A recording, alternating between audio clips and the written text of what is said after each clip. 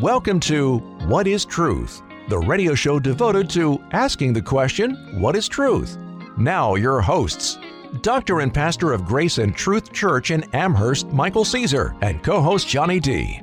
Want answers? I think I'm entitled. You want answers? I want the truth! You can't handle the truth! Do like Jesus said, search the scriptures and you'll know what is truth. Amen. And welcome to another Sunday morning edition of the What is Truth radio show, here with you every Sunday morning for one solid, lively hour of good discussions looking into God's Word to find out eternal truths. And we've been studying for the past number of weeks the first book of the Bible to find some highlights that God gave to us. So we're kind of skipping chapter to chapter, getting the highlight chapters and looking at the highlight characters. And we saw Father Abraham a few weeks ago, the man that put his faith in what God's Word said. And God said, I'll count it to him for righteousness. I'll make a great nation of him. I'll give him a land. Father Abraham was given a promised child, Isaac, and Isaac had twin boys, Esau and Jacob. And we saw last week a beautiful portrait of how Jacob, even though growing up with his father Isaac, a believer, and his grandfather Abraham, a believer, it wasn't until maybe the age of 30 plus when he himself went out on his own and had his first real personal encounter with God in chapter 28. And God wants us to have a personal encounter with him. You may have grown up in a church. I grew up in a church. My grandpa, my dad may have had a faith, but God wants us to have a personal relationship with him. And today we're going to come to maybe the favorite son of Jacob. He had 12 boys, and we're going to learn about his son, Joseph. And it's a great picture. Amen. And many Bible students through the years have found that Joseph is like an Old Testament portrait of Jesus Christ. And so we're going to look at the chapter, read the verses, and try and find some of the connections and connect the dots where we can see that Joseph is a picture of Jesus Christ. This is Dr. Michael Caesar here in our studios with our good friends Kevin Deegan, a very devoted Bible reader. We'll call him a Bible scholar, but we don't want to insult him, and a preacher. And Mark Sassy, another Bible student and an evangelist that goes door to door on his truck and talks to people about the Lord. We're going to dig into this 37th chapter. And if you say, this is the first time I've ever heard the show, I want to catch up, go to the website of the church that sponsors us. The church is Grace and Truth Church. And you got to go to graceandtruthchurch.org. I once went to Grace and Truth ORG, and it was something else.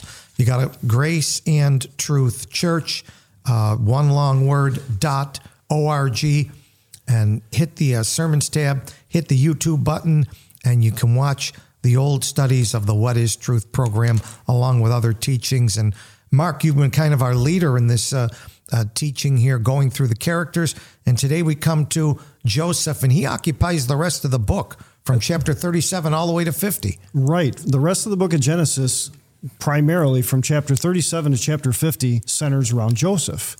And Joseph is the great-grandson of Abraham. Yeah. And the whole world knows Abraham. Yes. Right? And it was Abraham, Isaac, and Jacob. And now you've got Jacob's 12 sons, and Joseph is the favored son. Yes. And it's amazing. Sometimes God says so much in like 5 words or 5 verses. And here we've got chapter after chapter of just one person. And this one person, Joseph, is from about 1750 BC. This is a long time ago. Yep. And then Moses is writing about this in about 1500 BC.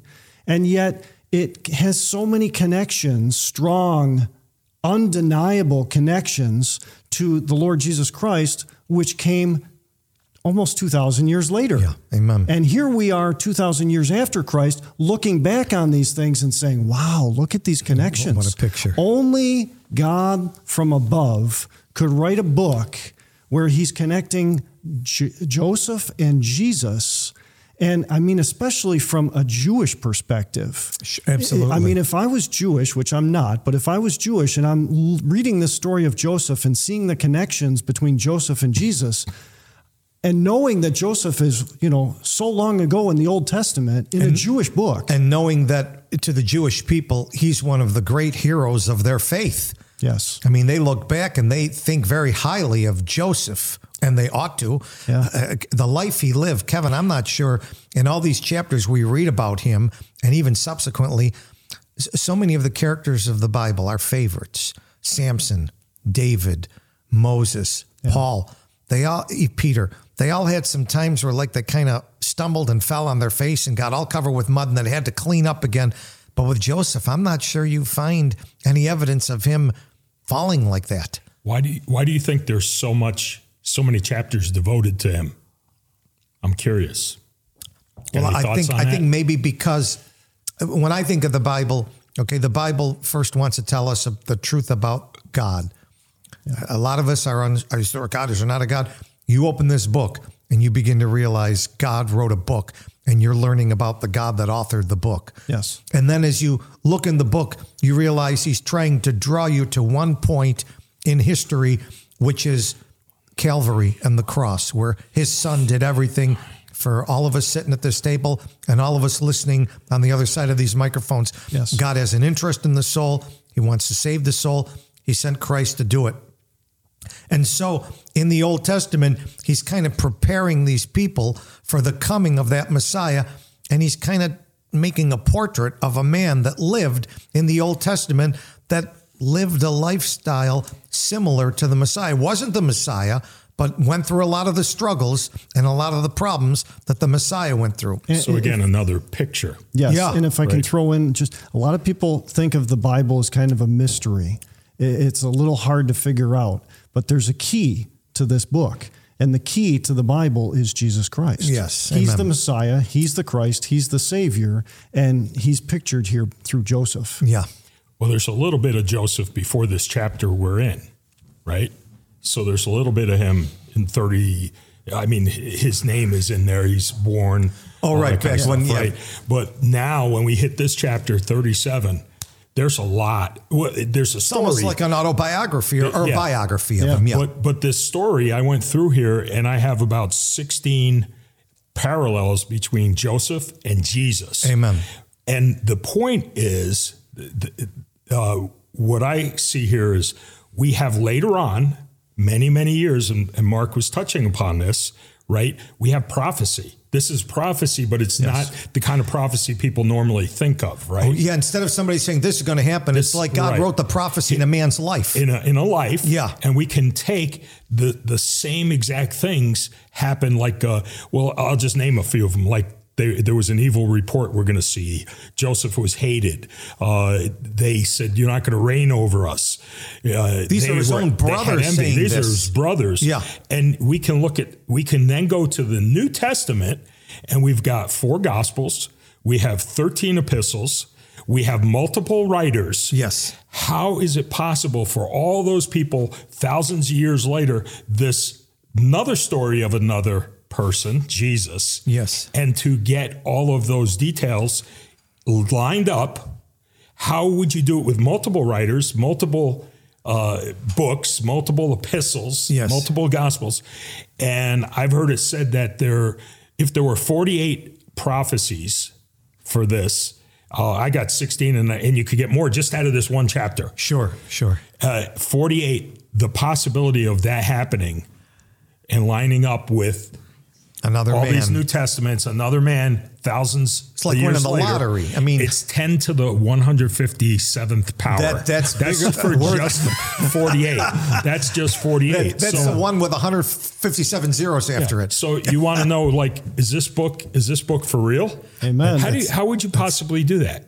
And how would you get these different guys, fishermen and all different occupations and a lawyer and a tax collector and all the people that wrote? And then they echo this. How would you get all those details right? How would you actually do that later on? It's pretty amazing. You have to look at this, stand back, and say, "This is God." Yeah, it has to. A supernatural editor is directing everything here. Even if you wanted to do it, what would you do? Would you like, hey, let's do this as a plot, right? let's do this, and I'm going to leave these notes, and 2,000 years later, somebody's going to pick up the notes and they could put the other side of it. Yeah, but even with that, there are connections where either Joseph was not in control, or Jesus was not in control, or he was willingly giving control to others. And all these events were happening around him that are the same. Yes. And his 11 brothers, out of their mouths came the same words that show up in the New Testament about Jesus. Yeah. The same words. How would they know the words that Jesus, that the people are going to say against 1,700 Jesus? years later, how are they going to know that? Because like we were talking, he's the suffering servant. Joseph is suffering through this. Yes. Jesus, when his suffering, they will have an evil report. They hated Joseph. They hated Jesus. Amen. Well, let's read the story, and then we'll get into some of those connections. And there's also so many examples through the story and the telling of Joseph that are just fitting for our own lives, because the Bible's an instruction book for us. Absolutely. It's an example for us. Yes. And Joseph is a great example for us. So in Genesis 37, the Bible says, "And Jacob dwelt in the land wherein his father was a stranger, in the land of Canaan. These are the generations of Jacob. Joseph, being 17 years old, was feeding the flock with his brethren, and the lad was with the sons of Bilhah and with the sons of Zilpah, his father's wives." The names of those would be Dan and Naphtali and Gad and Asher. Those are 4 brothers that he's out there with. Okay. Yes. "And Joseph brought unto his father their evil report. Now Israel," that's Jacob, "he loved Joseph more than all his children, because he was the son of his old age, and he made him a coat of many colors. And when his brethren saw that their father loved him more than all his brethren, they hated him, and could not speak peaceably unto him. And Joseph dreamed a dream, and he told it his brethren, and they hated him yet the more. And he said unto them, Hear, I pray you, this dream which I have dreamed. For behold, we were binding sheaves in the field, and lo, my sheaf arose, and also stood upright. And behold, your sheaf stood round about and made obeisance to my sheaf." Like they bowed down to it. Right. Okay. "And his brethren said to him, Shalt thou indeed reign over us? Or shalt thou indeed have dominion over us? And they hated him yet the more for his dreams and for his words." And he was the youngest brother, so you can see the older ones said, "We don't like this." Yes. Now he's going to have another younger brother, Benjamin, who's the 12th, but right now, he's the youngest. And verse 9, "And he dreamed yet another dream. And he told it his brethren, and he said, Behold, I have dreamed a dream more. And behold, the sun and the moon and the 11 stars made obeisance to me. And he told it to his father and to his brethren. And his father rebuked him and said unto him, What is this dream that thou hast dreamed?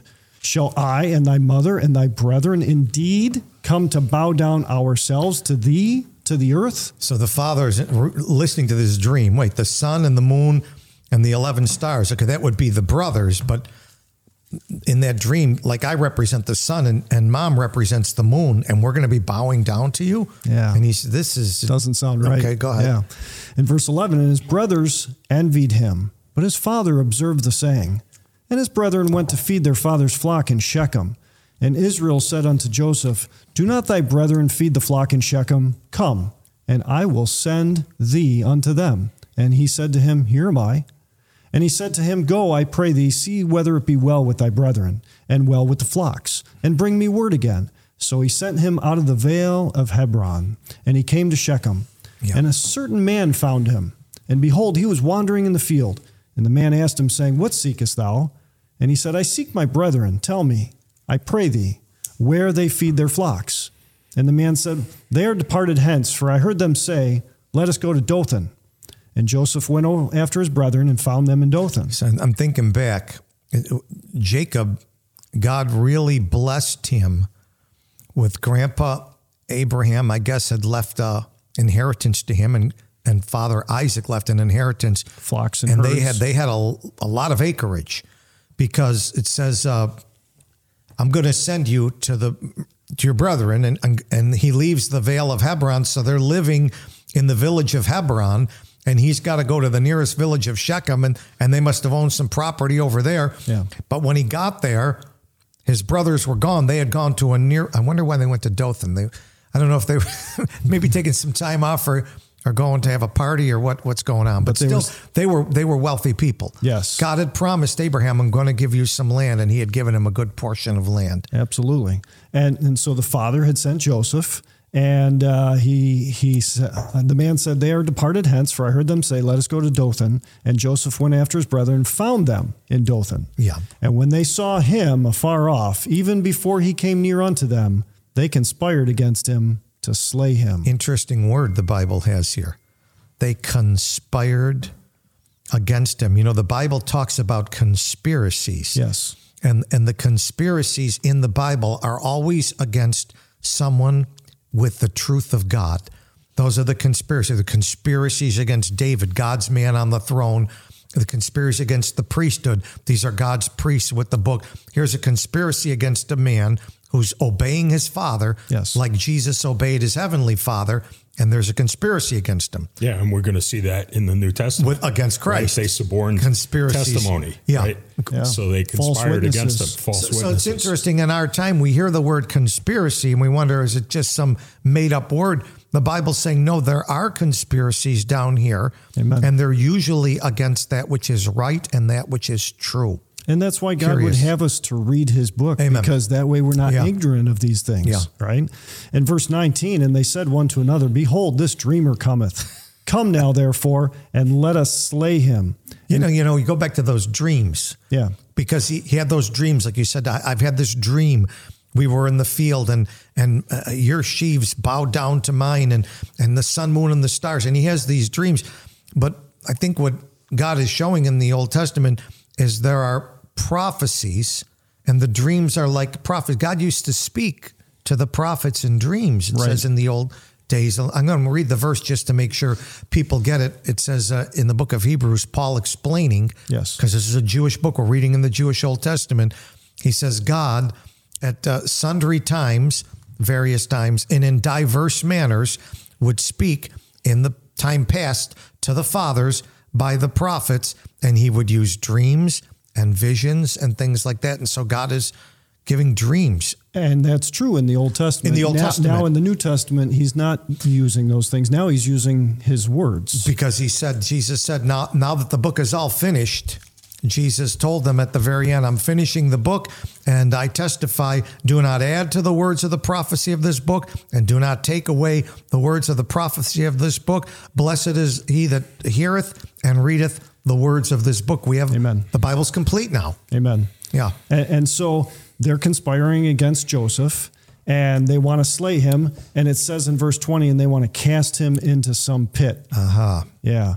And they say, and we will say, some evil beast hath devoured him. So they're conspiring their plan. I mean, a conspiracy, I got to come up with a plan. Right. I got to come up with an excuse. I got to come up with something to happen, come up with some facts, make something up. It's premeditated, meaning it's anything premeditated means that they just have guile against him.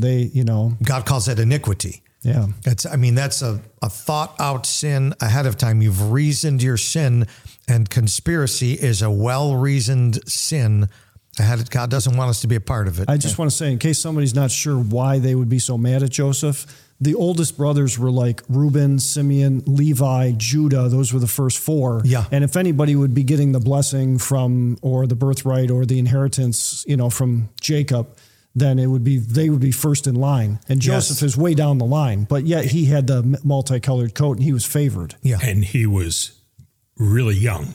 Yeah. Right? Yeah, 17 years old here. And they're older. Yeah. So think of how many guys have a little brother. It's like the older brothers go out, nowadays you go out to play basketball. It's like, you stay here. Right. You little runt. We don't want you tagging along. So he different mothers, right? And there's many reasons that could look down on him like that. Yeah. And one thing on that distance, the distance that he traveled when he went searching was another thing that I didn't think of until you guys were talking about it. Yeah. But that's also a thing where Jesus came from heaven a long distance. It wasn't around the corner that he went from Hebron to Shechem. That's 40 miles. And then he still got there and they weren't there. He went another 12 miles to go to Dothan. By the way, a long time ago when I was reading this on my own, verse 14, he, the Father, sent him out of the vale of Hebron. Now, I noticed I think it's one of the only times in the Bible that they translated the word valley as vale. And when I looked at the word Hebron, it sounds like almost like heaven. Yes. And it's a picture of Jesus coming across the veil of heaven to find his brethren 2,000 years later. And so it's an interesting play on words that the Lord does here. I got that underlined in my Bible, just like what you're saying. Yeah. And he was doing as his Father sent him. Yeah. Amen. And so we're down to verse 20. And they're saying that we're going to say some evil beast hath devoured him, and we shall see what will become of his dreams. In other words, if we can harm him, they're thinking those dreams can never come true. Right. And 2,000 years later, when Jesus is here, and he came to his own, the Jews, and the Jewish leaders did not want him. We don't want this man. They did the same thing, didn't they? God says, but it's prophesied he's going to sit on the throne one day. But if we kill him, he'll never get to sit on the throne. As if by stopping him, we're going to stop the prophecy. They got together and said, we will say, or we will do. Here's the plan, right? And they're still doing it. Yeah. Talking about Jesus. But let me ask you this, Kevin. Right. Because God did promise that his son would sit on the throne, and his son didn't get to sit on the throne at that particular time, and he still hasn't.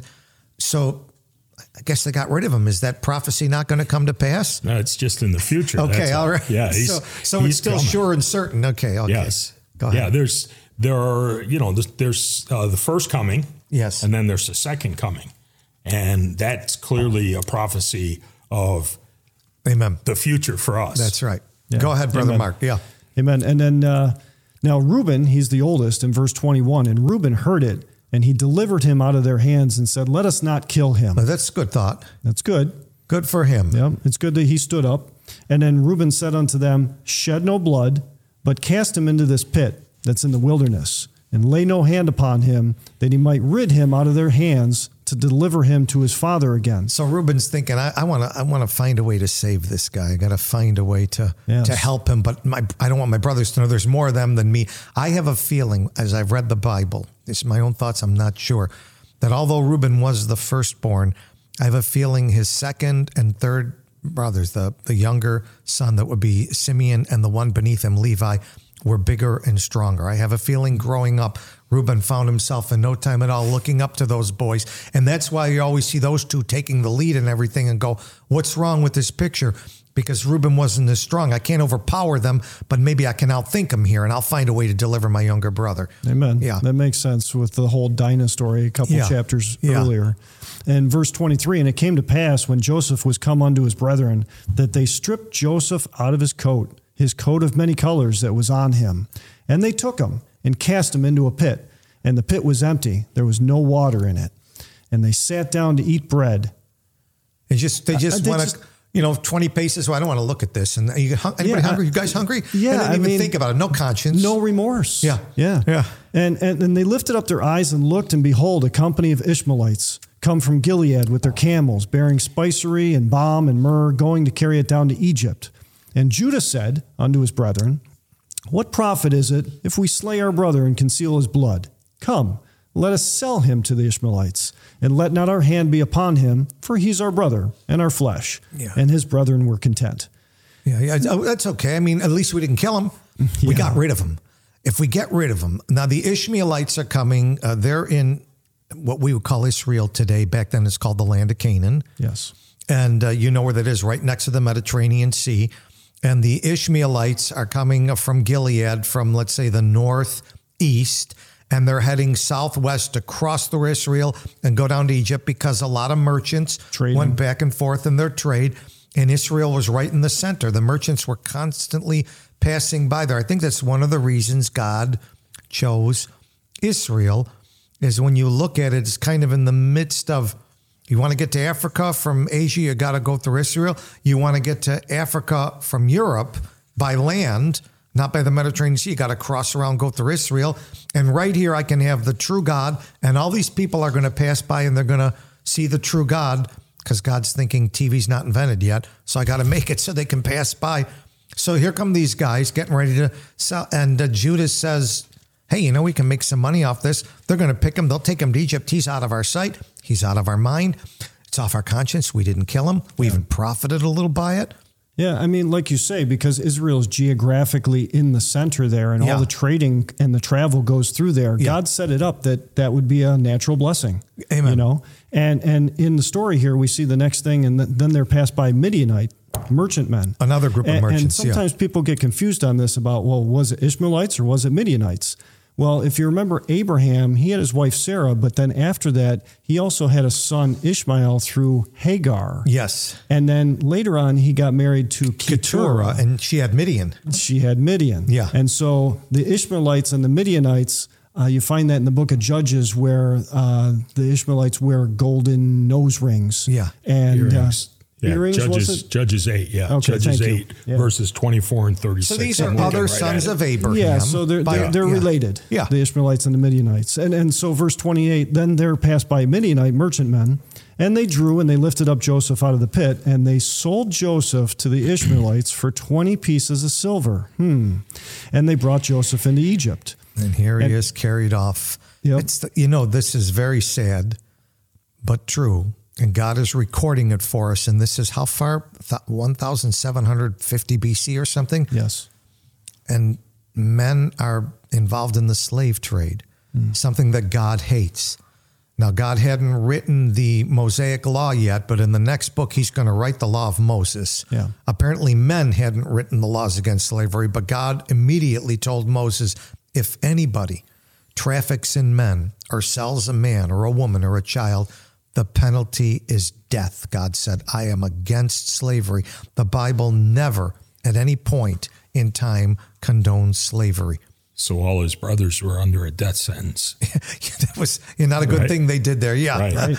Yeah. I mean, Exodus 21:16 and then says that if anyone's caught doing slavery, put him to death. Amen. Yeah. And just like Jesus, Joseph had mercy on his brothers because they were under a death sentence. Later on, he's got the authority and the ability to have them executed. You're right. And he did. But he had mercy on them just like Jesus. Amen. Absolutely. Yeah. And so here's a new paragraph starting in verse 29. And then the story continues. And Reuben returned unto the pit, and behold, Joseph was not in the pit. So when those brothers sold him, Reuben must have been at 7-Eleven or doing something. He missed the whole deal. Yeah. And they kind of did it behind his back. Maybe he might have done it on purpose. He might have gone behind a bush and got on the cell phone to his dad and said, listen, everything's going to be fine. I'll get him home in a little bit. Yeah. And then he comes back and he's gone. Yeah. Well, it's kind of funny he wasn't there. They probably, let's do this when Reuben's not watching. Yeah, because he had said earlier. Give us a hard time. Right. Yeah, they knew his intents. Yeah. And his intents were good. I mean, it says here, he rent his clothes. He was upset. Yeah. He was grieved. And he returned unto his brethren and said, the child is not. And I, whither shall I go? Yeah, I'm the oldest one. I'm responsible to dad. When I get home, what am I going to say? Exactly. Yeah. And they took Joseph's coat, and they killed a kid of the goats, and they dipped the coat in the blood. I noticed they didn't tear it up. They just dipped it. Okay. They dipped the coat in the blood. Okay. And they sent the coat of many colors, and they brought it to their father and said, this have we found. Now know whether it be thy son's coat or no. And he knew it. Oh, yeah. And he said, it is my son's coat. Sure, it was a designer coat with a designer label. He knew right away how much he paid for it. Yeah. An evil beast hath devoured him. Joseph is without doubt rent in pieces. And Jacob rent his clothes and put sackcloth upon his loins and mourned for his son many days. I want to pause there for 1 second. Yeah. Jacob was known as a deceiver, right? And he had deceived people in the past. Oh, yeah. And the Bible says that, how does it say it? That your sin will find you out, but that's not the exact verse. Be sure your sin will find you out. That's Numbers 32:23. No, you'll reap what you sow. That's Galatians 6. Yes, be not deceived. God is not mocked. Whatsoever a man soweth, that shall he also reap. Amen. And the reason why I mention that is because the coat is not torn. And yet he says an evil beast hath devoured him. Yeah. And Joseph is without doubt rent in pieces. How easily here Jacob himself is deceived. Yeah, and I go back to when he wanted to fool his dad and he wanted to steal a blessing that he was going to get anyways. And the mother said, you have a very soft neck. Let me put this coat, the part of a coat on the back of your neck. And when your father feels, he'll think you're Esau. And so here he used a coat to deceive his father. Now the kids are using a coat to deceive their father. It's quite a turn of play. It all comes around. Full circle, yeah. Yeah. And then verse 35, and all his sons and all his daughters rose up to comfort him, but he refused to be comforted. And he said, for I will go down into the grave unto my son mourning. Thus his father wept for him.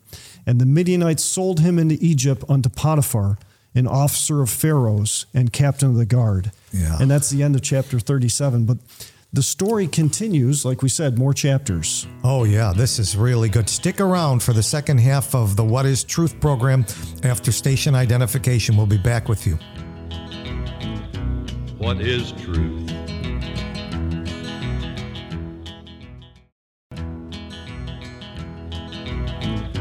What is truth?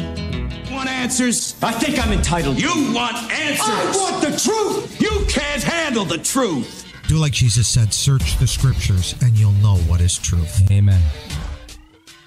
And welcome back to the second half of the What is Truth radio show. We went a little long on the first half. We'll cut short on the second half because we were reading the entire chapter of Genesis, the 37th chapter, about a character in the Old Testament that from much of the reading I've not only done myself in the Bible, but Kevin, you and I have read a lot of commentaries. Most commentators say that Joseph is the greatest picture and portrait and type of Jesus Christ in the Old Testament. There was a guy, I think in the 1800s, who had studied this and said he found like 100 similarities between Joseph and Jesus.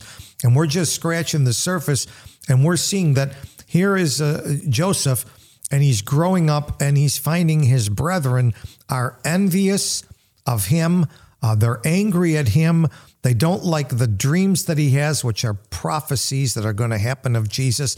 And they figure if we can just get rid of him, and they sell him off into slavery to Midianite merchants for 20 pieces of silver. It sounds like someone in the New Testament that got sold off for 30 pieces of silver. And so we're studying this 37th chapter. If you have a Bible, open it to Genesis 37, and we want to continue. Brother Mark, you got some good notes there. Let's follow along. Well, I was thinking, as we've now covered the story so far in chapter 37, and now Joseph is off in Egypt. Yes. But what we know about the beginning of the story, he's the beloved son. Correct. Okay. And we see him as that. And he came about by kind of a miraculous birth of, parents that were older. In the sense also that Jesus, it was a miraculous birth. A virgin shall conceive and bring forth a son in the New Testament. Yep. And here in this, you've got, it's not Rebecca, it's Rachel. Rachel is the mother of Joseph, right? With Jacob and Rachel. And she was barren for a while. Yeah. And then along came Joseph. She had to wait a long time with a lot of prayer. And then finally, she had that child late. So it was a little bit of a miraculous birth. And one of the other things that's a connection between Joseph and Jesus is that they both spoke truth, and that they were hated for it. He gave an evil report right there in the end of verse 2 about his brothers and what they were doing. And, you find that also in the connection with Jesus, where he says, nevertheless, I tell you the truth. Yeah.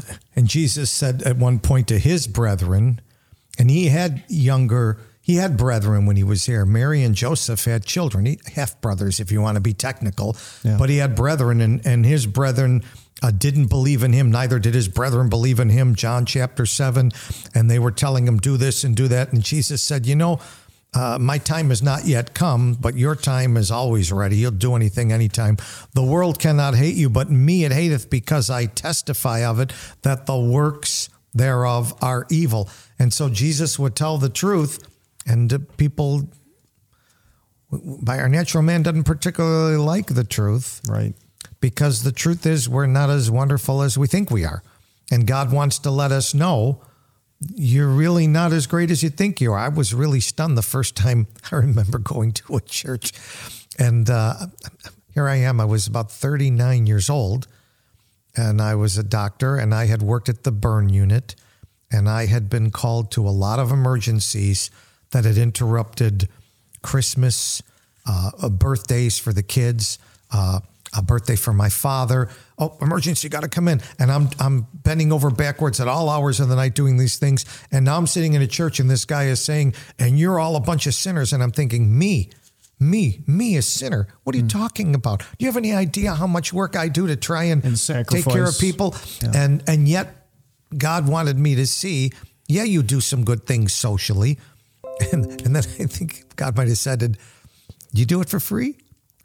Or do you get a good paycheck for doing it? Yeah. And you take care of your family? If you come right down to it, I mean, deep inside, you've got a little sin. Even if it's not a lot, you've got some sin.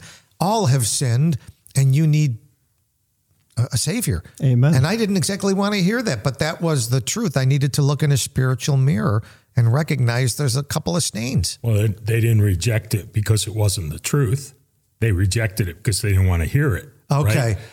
Especially in the New Testament, and people do it today, right? It's like, well, do you mean I have to stop doing this or doing that? Is that what you're saying? It's like, I don't want to do that. Yeah. I don't care. I'm not going to stop that. I'm not going to stop this sin or that sin. That's the way people are. Yeah. And so you've got the Old Testament and the New Testament. Yes. And Jesus is standing in the New Testament talking to people that studied that Old Testament. Yeah, so that's they knew right. that Old Testament, right? Yeah. And here they are looking at God himself, Emmanuel, God with us, God in the flesh, incarnate. Yep.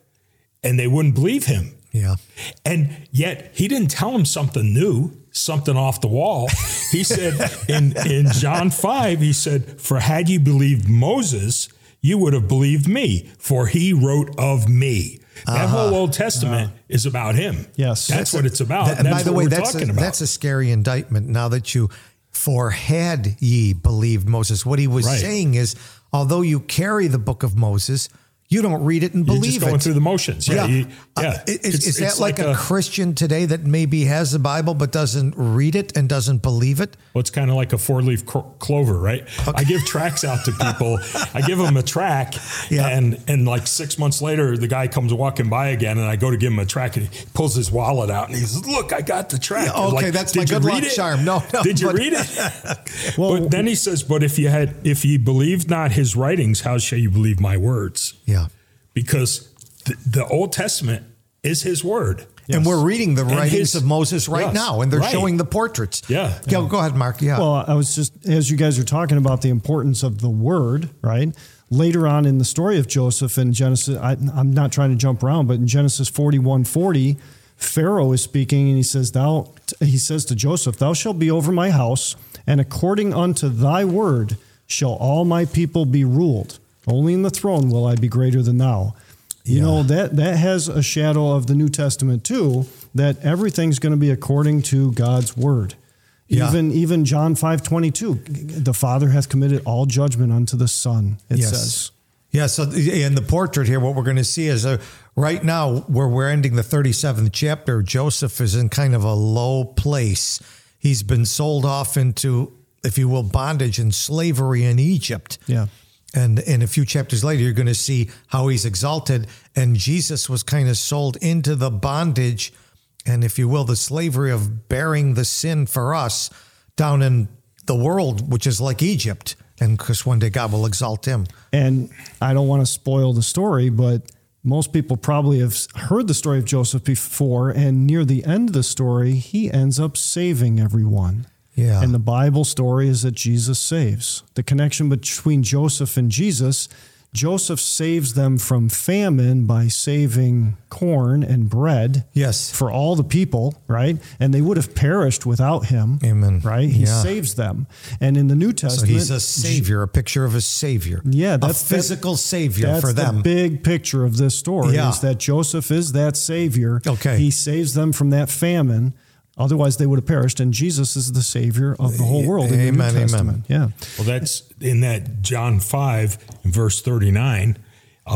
Here is the life. John 1 talks about he's the life. He's the life giver. Right? He is life. Yes. Right?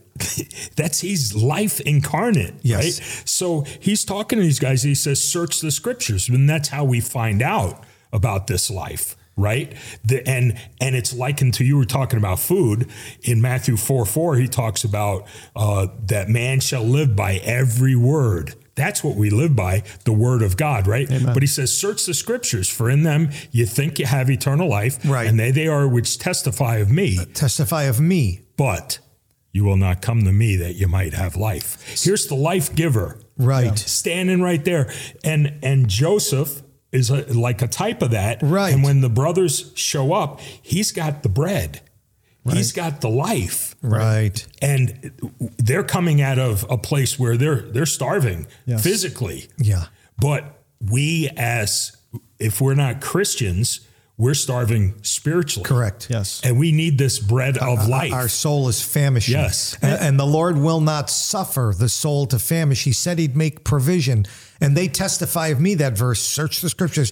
And he says, so even when you're reading about Joseph, it's testifying that he's like I am. He's trying to lead you to me. And really, it's one of the greatest stories ever. I mean, it's such a good story. Yeah. It's not a hard read. It's a good read. and some of the things that we see early on in chapter 37, in verse 2, we see Joseph, he's feeding the flock with his brethren. And it reminds me real quick, in the New Testament, in Gospel of John 1:11, the Bible says, he came unto his own, speaking of Jesus, and his own received him not. And there's so many different connections between Joseph and Jesus, and there's one of them. And he was feeding his own. Yes. So you were in Gospel of John. Yes. And later on in the Gospel of John, a few chapters later, you were in the first chapter, and it was just giving a narrative introduction. But one day, Jesus was at a big feast. He lifted up his eyes. He saw a great company coming to him. And he said, we need to feed these people. And Philip said, how are we going to do this? And Jesus said, okay, just have them sit down. And he took the loaves and he gave thanks and he distributed to the disciples. And the disciples gave it to them that sat down, and they fed 5,000 men. And there were 12 baskets left over to feed every one of the 12 disciples. And here Jesus fed his own. Amen. Yeah. The Jews. Yeah. Amen. And, he's being a shepherd early in the story, Joseph is. And in John 10, Jesus says, I am the good shepherd. The good shepherd giveth his life for the sheep. Right? And so you can't go through the story of Joseph without seeing this is not a quinky dink. This is not just a coincidence. Yeah. This is one thing after another after another. So this picture of Joseph of being the beloved son, and he was specially loved, right? A son of his old age. Micah 5:2. Yes. Yes. Son of the old age. Right. Eternity. Yes, exactly. Now that's a great, let me find that passage because that's a good one. That's another one. Right here. You got it, brother? Okay, go ahead. But thou, Bethlehem Ephratah, though thou be little among the thousands of Judah. Now, this is the kind of prophecy most people think of. Correct. When they think of prophecy. And it's talking about where Jesus is going to come from. Correct. He's going to be incarnate. And among the thousands of Judah, yet out of thee shall come forth unto me, that is to be ruler in Israel. And you were talking about him sitting on a throne. He's going to be a ruler whose going forth had been from of old, from everlasting. Everlasting. He didn't have a beginning. He didn't have a start. Yeah. He's eternal. He's from everlasting. He came from the veil of heaven up there with the Father to come down to son find of his old age. Yes. So another parallel between Joseph and Jesus. Yeah. Absolutely. And as those words are ringing in your ears, that's how it ends. In verse 3 of chapter 37, Israel loved Joseph more than all his children because he was the son of his old age, and he made him a coat of many colors, right? Yes. And like you said, old age. And then also in Matthew 3:17 of Jesus, and lo, a voice from heaven saying, this is my beloved son in whom I am well pleased. Yes. Yeah. Amen. I mean, the connections go on and on. I'm sure we're missing some. There's probably listeners saying, oh, you missed this one. Yeah, just this one chapter. I mean, we could easily get 30 parallels. Yes. Yeah.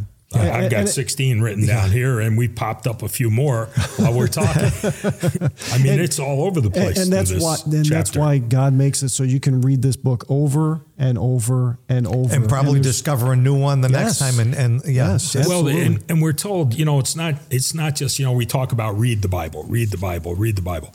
How about meditate on the Bible? That's good, How brother. about meditate on these words? Think on these things. You know, that's when sometimes when we think and we're sitting here talking and stuff, a lot of times I'm like thinking about things and like thinking about parallels or whatever. But there's other verses that, like you said, I know this verse. I've read this verse 100 times. And then all of a sudden, wow, I never saw that before. Amen. You know, something just jumps out I love at you. that.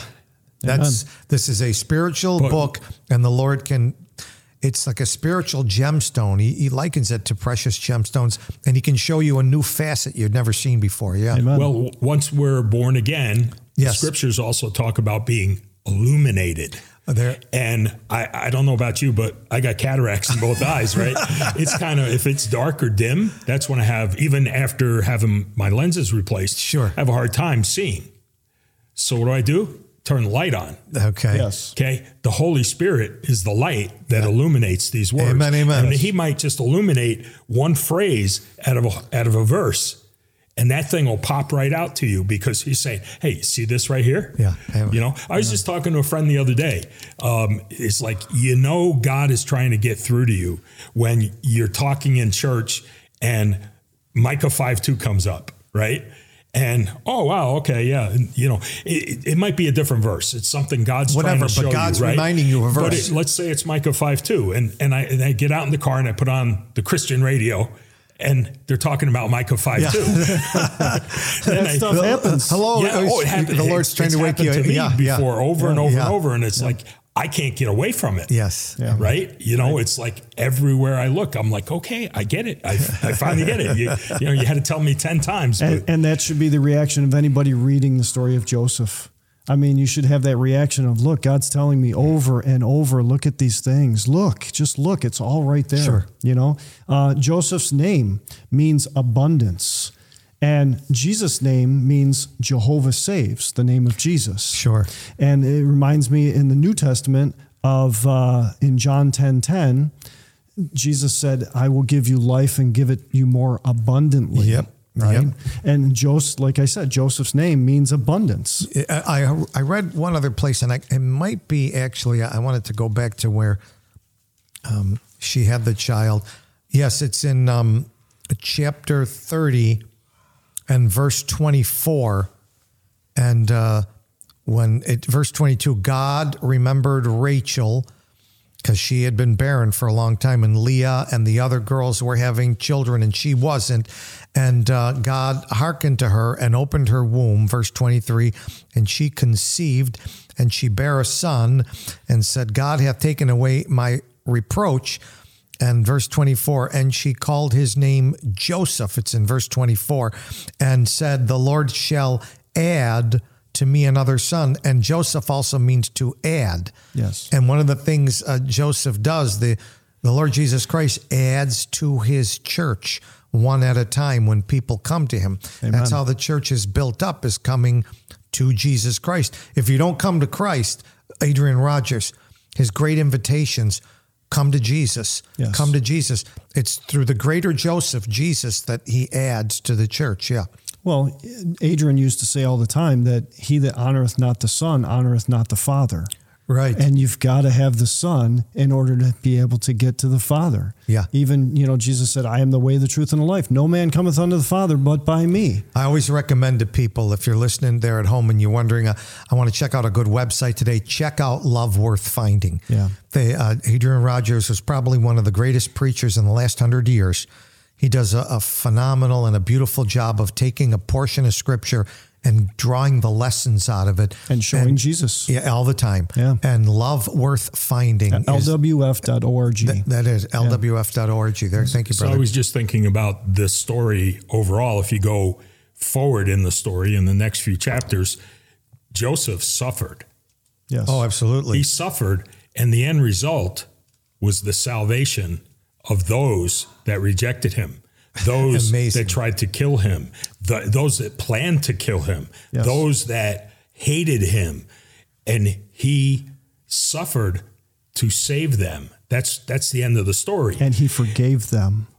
Right. Yeah. But Jesus in 1 Peter chapter 3, verse 18, he suffered for our sins. Yes. I mean, the the payment that Jesus paid for our sin cost him something. Yeah. He had a sacrifice. He was the sacrifice for our sins. A sacrifice is something, it's not generally a good thing. You know, you have to, like in sports, there's a sacrifice play or whatever. You're going to sacrifice something that you don't really want to. In chess, you might make a sacrifice. Sacrifice a pawn or a rook or you something. You sacrifice a piece. Yeah. You don't want to give up the piece. You want to keep the piece. But he had one sacrifice for our sins forever. He condemned sin in the flesh, Romans 8:3. John 1, John the Baptist says, "Behold, the Lamb of God, which taketh away the sins of the world." Amen. And he suffered, but he also bore our sins on his own self. Yeah. God himself bore our sins. When I think of bearing something, I think of a heavy burden, You think a of heavy Atlas weight. putting that thing.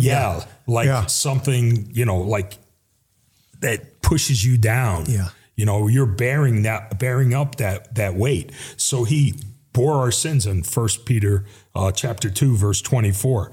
He died for our sins, and he wants to just give us life. Amen. But why do people reject that? What's wrong with Jesus that they reject him when all he did was lay down his life? You talked about he wanted to give us joy. He wanted to give us life, and life more abundant. Right. But before we're Christians, we're so blinded, we can't see it. We can't see the joy. We can't see the peace. We can't see all these benefits. He wants to give us all these benefits that come along with salvation. It's not just about eternal life, although it's that, but he also gave us an inheritance, a heavenly inheritance. And when I think of an inheritance, you think of these guys that have a lot of money. Yeah. Right? That's what, right? He's the heir. He got the inheritance, right? And he's got some big factories, businesses. He's got properties. Sure.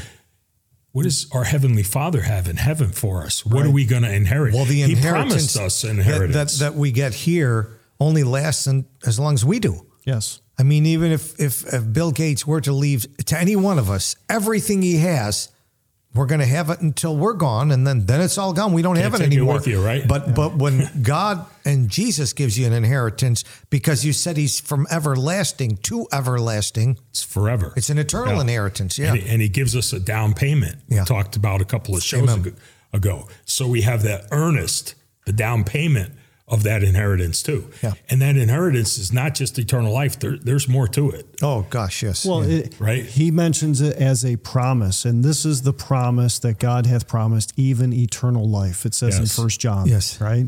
And that's what God is offering. And, you were talking about carrying that heavy load, that burden, right? And right in this chapter, verse 31, they killed a kid of the goats. In Leviticus chapter 16, it talks about the scapegoat. The sacrifice. It's the scapegoat. Yeah. It's Leviticus 16, verse, I forgot where it was. Let me see here. Leviticus 16, verse 8 talks about the scapegoat. Yeah. And it just happens to be goat's blood that they dipped Joseph's coat into. Without the shedding of blood, there is no remission of sins, the Bible says. Yes. So there has to be a shedding of blood. God himself, he purchased the church, Acts 20? He purchased with his own blood. His own blood, Christ. I mean, it's just mind-boggling that the God of this universe would lay down his life for something like me. And bear the burden of our sin. Yeah. Yeah. He didn't have to. Right. Yeah. And Joseph. But he did. Through the Bible, there's no mention of any sins from Joseph. Now, that doesn't mean he wasn't a sinner, because all men are sinners, but it just doesn't mention any sin. And that's a good type for the Lord Jesus Christ, because in the book of Hebrews, it says of Jesus that chapter 7 of Hebrews, verse 26, it says that he's holy, harmless, undefiled, separate from sinners, and made higher than the heavens.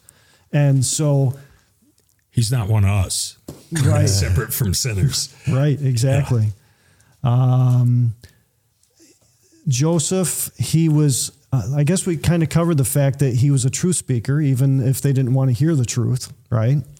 That's interesting, because God gave him those dreams, which were prophetical dreams, actually about Jesus. I mean, I had this dream. We were binding our sheaves in the field, and my sheaf arose and stood upright, and all your sheaves stood round about and made obeisance to my sheaf. Now here we're looking at Jacob, and we're looking at his children, the patriarchs of Israel, and it's a prophecy of the fact that all the tribes of Israel that are saved are going to bow down before the resurrected Jesus Christ. My sheaf stood up. Here's my body standing up out of the grave, resurrected, and you're all going to bow to me. And so he gives this prophetical dream about Jesus. But it was also answered in the lifetime of his 11 brothers. Oh, that's Israelites. True. In type, yeah. And in type, he told them the truth, and they didn't what? Didn't believe, did they? No. He told them the truth. In John 8, Jesus says, and because I tell you the truth, ye believe me not. Another parallel. Again, yes. Joseph told them the truth. They didn't believe. Yeah. They rejected him. And he was the life giver. He was the one that gave them life because they would have been dead. So we're coming to the end of the program today, and we've been looking at, and we want to talk more about Joseph next week. Because it's a way of talking about Jesus, and we always want to talk about him. Right. So as we finish the program today, what we're observing is, Kevin, you're noting that Joseph told the truth. Jesus always told the truth. Nevertheless, the Bible gives us the truth, and for some reason we bristle against the truth. There was a man in the New Testament that met Jesus by the name of Saul of Tarsus, and through a number of years, God was trying to give truth to Saul. And finally, when he met Jesus, Jesus said, it's hard to kick against the pricks, isn't it, Saul? This truth has been rubbing you the wrong way for a long time. And that's what we have this program, What is Truth? And we want you not to rub against it, but to receive it. And we'll be with you next week. We're going to continue our studies on Joseph. And until we do, take some time and search the scriptures, and you'll know what is truth. Amen. You've been listening to What is Truth, the radio show devoted to asking the question, what is truth? Listen every weekend at this time for What is Truth, only on WECK.